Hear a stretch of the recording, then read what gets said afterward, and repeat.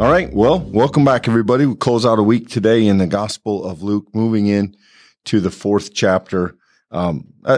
Fascinating story. This is not unique to Luke. This is told in the other Gospels, some of the other Gospels as well. Significantly, as Jesus begins his ministry, the first episode that we see is the temptation narrative. And there's a lot about this. It frames Jesus' spiritual struggle. It's a kind of supernatural story. It gives us a preview of some of Jesus' own work and some of the themes that we're going to see. But these stories have been really important in our understanding. And so let's look at Luke's version here. We'll go through a little bit of this, and then we'll stop and talk about it. Chapter 4, verse 1, Jesus, full of the Holy Spirit, returned from the Jordan, where he was led by the Spirit into the wilderness. There for 40 days he was tempted by the devil. He ate nothing at all during those days, and when they were over, he was famished. The devil said to him, "If you are the Son of God, command this stone to become a loaf of bread." And Jesus answered him, "It is written, one does not live by bread alone." So if we stop there, Michael, a couple of notes about this text. There are a couple of biblical words that when we see them, we ought to be aware of them, and we ought to understand that they mean more than the word itself. So when we see the word wilderness and when we see the number 40 in the scripture, it's not that those aren't literal numbers and a literal place, but it's more than that. Wilderness, we had this conversation in Exodus. Wilderness is always telling us something about the experience there. When we encounter wilderness in scripture, it's not simply telling us a location. It's telling us something of the condition, a difficult time, a testing time. The same is true of the number 40. When we read 40, it is often less about the literal number of days or years and more about the character of that period of time, which is difficult. Now, understand, I'm not saying that this isn't 40 days as in 40 literal days, but I am saying that when the Bible says 40, pay attention, because it's not, in fact, in some ways, the most important thing it's telling you is not the length of time, but what happens during that time. And I think that matters here, Michael. Both of those are keys that we should just, a Bible reader ought to run into those words and go, oh, I know something about what Luke's saying here. We have said this over and over and over again, and so I'm not going to linger with it, but we should definitely recognize that the understanding of Jesus going into the wilderness is certainly a connection to the experience of the people of Israel in the Old Testament. The idea of wilderness and testing, which we had spent lots of time in our previous study in Exodus. The idea of 40, which appears as that testing period throughout the Old Testament. It's another way of linking back to that theme. But in this case, I think it is unique in that it is not only linking back, building a bridge to the Old Testament, which we've talked about the many ways Luke has done that already, but it also creates a bridge here into Jesus's ministry. Because if you had the earlier parts of this book, first 3 chapters, there's a lot of stuff happening that involved Jesus. People talking about him, people prophesying over him. You do have Jesus going to Jerusalem, but even in that, Jesus isn't taking a lot of action. There's a lot of third-person narrative happening here. What we're going to see happening now in the middle of this story, and we've already had it in verse 4, Jesus is going to begin to be the sole actor upon which everyone else in the story is simply a character in. Jesus is now going to be the permanent sole focus of everything that follows. And what this temptation narrative is going to serve to do is we're going to go into the wilderness with a Jesus who's been claimed by God. Then we're going to come out of the wilderness on the backside, Jesus having proven his fidelity, proven his faith and his ability, and that will then be behind us, and everything following that is going to center on who this person is and why he's the difference for the entire world. There's a sense here in which for all of us, I think, not just for Jesus, before we can pursue our calling, before we can pursue faithful ministry, before we contend with others, we have to face the struggles of ourselves. We have to face our internal battles. And these temptations, in essence, speak to Jesus' inner fortitude, his inner faithfulness. The first one is the most obvious. And we should maybe, before we get there, Michael, we should probably have this moment where we talk about devil, and we have to be careful with the devil, because we don't want to make that a caricature. This is the power of evil that seeks to work against God. And we minimize that when we think guy with horns and a red suit. This is everything that would undo what God is trying to do in Jesus. This is the temptation, both external and internal, for Jesus to be something other than what he is, and for Jesus to take a path other than that which God has put before him. And so, when we personify the devil, I don't mean there's something wrong with that. We just don't want to undervalue the reality here that Jesus is in contention with the same thing that led Adam and Eve to forfeit their place in the garden, the same thing that leads people to leave the path of faith. This is a real moment for Jesus, when the power that stands against God tries to take him astray. And that's real. I think we have to understand that battle. And here it's couched in physical terms. He's famished. And so the first temptation is the most obvious. Feed yourself. Use these powers to serve yourself. And Jesus answers with Scripture, "It is written, one does not live by bread alone." In other words, one's spiritual life is in some ways more important than one's physical life. This is the kind of thing that Jesus will come back and say again.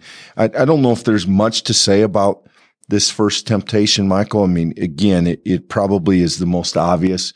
Jesus is famished. He hasn't eaten. He's been fasting. And now he's tempted to care for himself, to give in to his physical desires, which is in some ways the basest temptation. It is. And I think it's worth noting, you said, Clint, and it is right, that this story appears repeatedly in multiple Gospels. And one of the reasons for that is indeed that connection to the Adam and Eve text, and the idea of here again, the tempter has found the child of God. And the question of the reader is, will this one too be tempted? So that's the question leading us in. And this is not explicit in Luke's text, but I just want to point out, isn't it interesting that the very one who's going to give to his disciples in a number of chapters the Lord's Supper, he's going to institute, "I am the bread, I'm broken for you," that the very first temptation involves, here's bread, eat it, be full, be hungry. And Jesus pointing that it's God's sustenance within us that is ultimately the measure of human life. And ultimately, we are going to discover that Jesus himself is bread for our human soul. And so that, Clint, I think is the amazing teaching that's happening here, that we see that something's true for Jesus here at the very outset of his ministry, but even in his testing, we are being taught that we should have faith and hope, because what Jesus is going to accomplish in successfully passing this test, he's going to pass on to us in his own spiritual nurturing. Well, yeah, and not too far down the road to that end, Michael, along that point, Jesus is going to miraculously feed others. Yeah, right. With bread, and yet refuses to do that for himself here, refuses to let his physical body dictate what he does with his power as the Son of God. So then we move on to the next episode here. Then the devil led him up and showed him in an instant all the kingdoms of the world. And the devil said, "I will give you their glory, all this authority, for it has been given over to me, and I can give it to anyone I please. If you then will worship me, it will be yours." And Jesus answered, "It is written, worship the Lord your God and serve only him." There's a couple of things happening in this. The idea that Satan is that the devil here is the ruler of the world. This is a kind of early church teaching. This is a kind of, we're going to see this even in this gospel. We're going to develop this idea that there is the spiritual kingdom and the earthly kingdom. There is the worldly place that we live in that is run by sin, and that the devil here claims authority or lordship over it. I'll give you power. I'll give you the kingdoms of the world because it's mine to give. If you will worship me, the word worship is to magnify or to bow down in front of me, and you can have it. So this is a political temptation. This is a temptation of power. We've seen a physical temptation. Now we've seen a status or power temptation. And again, we see Jesus answer with Scripture. It is written, worship the Lord your God and serve only him. In other words, I won't bend the knee to anyone. I won't bow down to you. And, you know, I suppose, Michael, again, we see the dominoes here. The base temptation of your physical self, your cravings and desires. Now we have a little more sophisticated temptation, the idea of power, the idea of ruling, the idea of authority and status. And again, Jesus, quoting Scripture, puts the devil in his place. Yeah, to be clear, in the first case, the devil is making a case to essentially nourish Jesus's physical life. Here, he's asking Jesus to give over his allegiance to someone other than the one true God. And once again, Luke is doing this from a very scholarly perspective. We might miss this if we don't dig in, but hear these words that come from Psalm chapter 2, verse 8. The psalmist writes, "Ask of me, and I will make the nations your heritage and the ends of the earth your possession." That's God speaking. So here, Satan is taking on that voice and claiming to be able to give Jesus something that only God could give. So when Jesus chooses God over Satan, he's choosing the higher, the better. He's choosing the right path as opposed to the counterfeit path, which I think is worth noting, that this is not just made up out of thin air, that once again, there is a biblical nature to this temptation, and Jesus once again answers it with a biblical response. But not just that. Isn't it interesting that the devil shows the kingdoms of the world and says, "I will give their glory and this authority, for it's been given over to me." You know who else claimed that authority? You know who else claimed to be the ones who were in charge of the kingdoms of the world? That was Rome. That's Caesar. And so Luke is making an unbelievably slight yet powerful jab once again that not even Caesar, he's third in command. You've got Caesar, then the Satan, and then you've got the God, the Almighty, the Creator, the one who is the king of all the kingdoms. And I think once again, there's a lesson in that for the earliest Christians. There's a lesson in that for us, to be quite frank, that we sometimes misascribe authority in measures that is not due. That earthly authority is temporary and given by the God of all creation, but there's only one true key holder, and that's God himself. Yeah, and I think it's probably worth saying that, you know, somewhere in the background here, Michael, is the idea that one should not trust what the devil says. So this ought not be taken at face value, that it's been given to me, that I can give the authority of the world to whoever I want. That is not the way the devil is pictured in Scripture. The devil works within a framework that God allows or that God tolerates, maybe. It is not clear that the devil actually has the authority that he's claiming here, much like we saw in the Genesis study, that the devil cannot be trusted. The snake tricks Eve. The power of evil is deceptive. And here that deception is to say, if you will bow to me instead of, and the implication, instead of to God, there will be an earthly benefit for you. And Jesus is unwilling to do so. Then we move to the final temptation in Luke. The devil took him to Jerusalem, placed him on the pinnacle of the temple, and said, "If you are the Son of God, throw yourself down from here.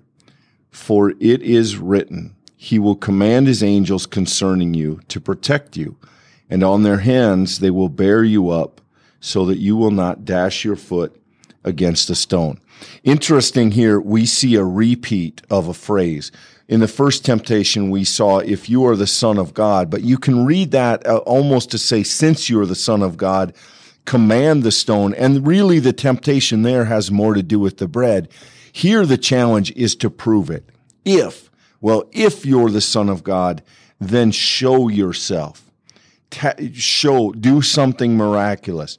Put yourself out there so that God will rescue you. And notice here that, again, in the idea of twisting things, the devil quotes Scripture. The devil can recite these verses, but use them woefully out of context and use them entirely for the wrong reason, trying to get Jesus to do this thing, almost implying that it's biblical that he would do so. And Jesus once again answers, we see here in 12, Jesus answered, "It is said, do not put the Lord your God to the test." Jesus effectively says, I don't need to prove anything. What I think is really intriguing about this, Michael, is where it happens. That they're taken to Jerusalem and the pinnacle of the temple. A sort of nod to Jesus being the Messiah, a kind of claim. There's a sort of religiousness to this. You could prove it. You could show everyone. You could remove all doubt. We're here at the temple. We're in the holy city. I can quote the Scripture to you that would let you to jump. This in some ways is the temptation of a false teaching, of a false belief. And it looks and sounds like faith, but it's exactly the opposite.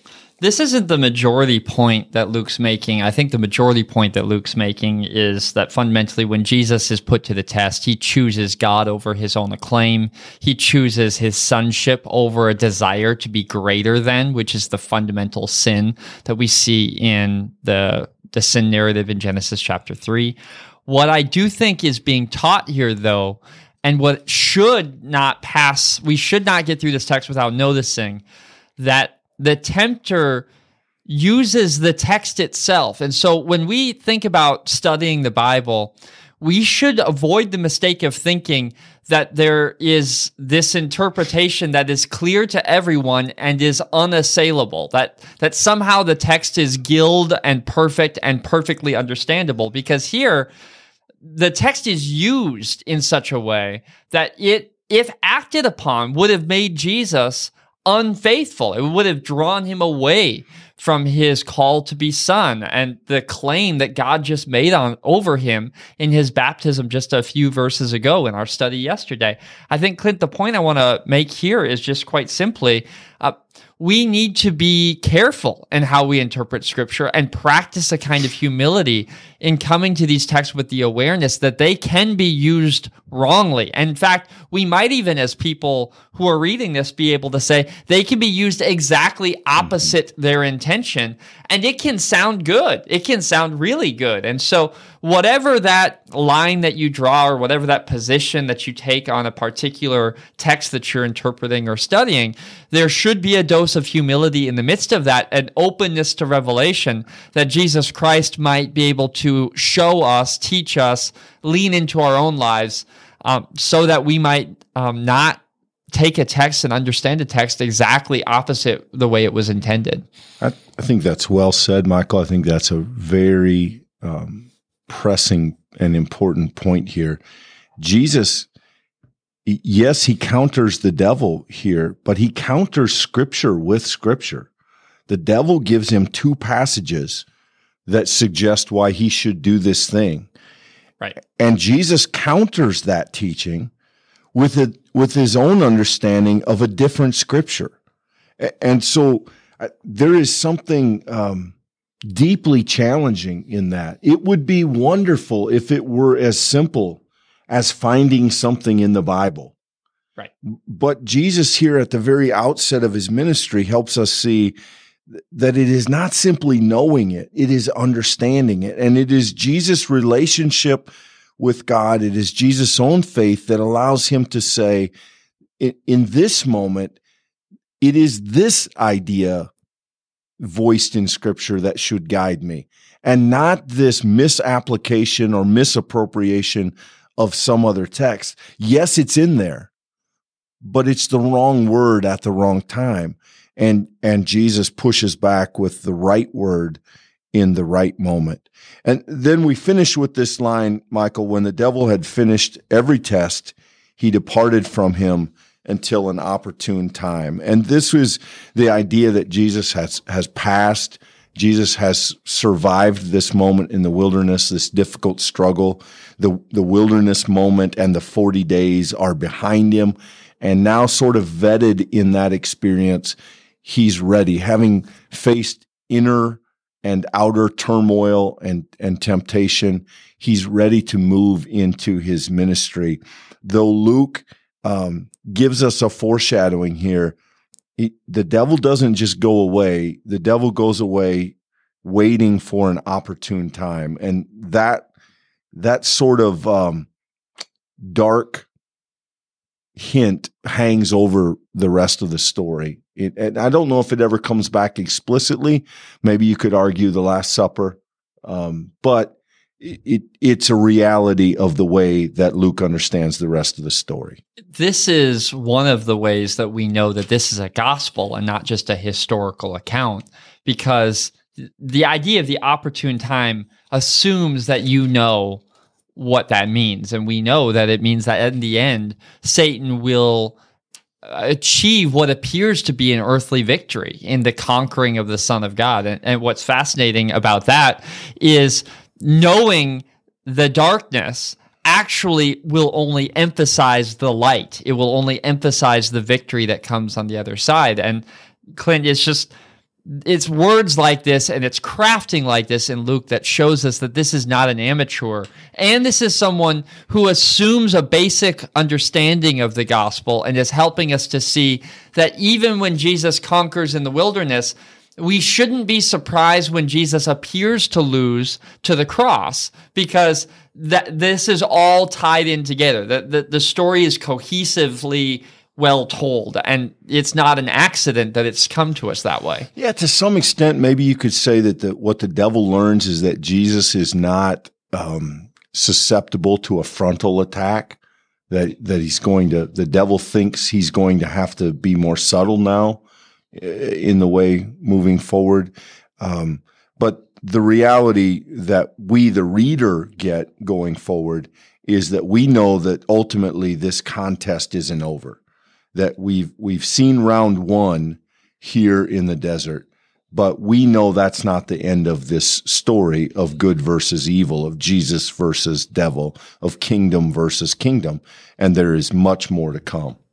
The only last word here is just note, there are three temptations, and that in the same way that the 40 days matters, 3 matters as well. There's a completeness to these temptations. It, in many ways, shows us that if Jesus is able to sustain all 3 of these, he's able to fight back every single temptation that might come. So the idea at the end of this text is that Jesus has completely circumvented sin, not just these 3 individual things. This represents a totality that we should recognize. Yeah, and I think also categorically, Michael, you have a personal temptation, you have a political or power temptation, and you have a religious temptation. So not only has Jesus survived 3 temptations, but they represent really the whole sphere of human temptation. Right. Taking care of self or being selfish, gaining power for oneself, or proving oneself for adoration and worship. And I think, that also matters.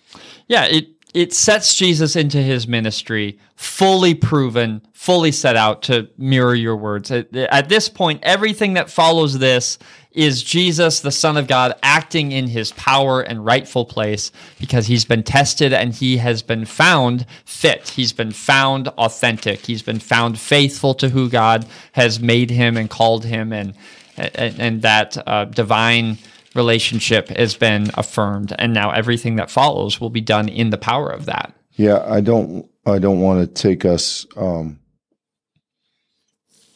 don't want to take us longer than we need to. But interestingly, Matthew ends with the power temptation. Jesus looking down on the surveying the kingdoms of the world and then telling the devil, worship and serve the Lord only. Luke ends with the religious temptation, the Jerusalem temptation. And it's not at all a different story, but the ordering is a different emphasis. And whereas Matthew is that idea of, are you tempted to rule?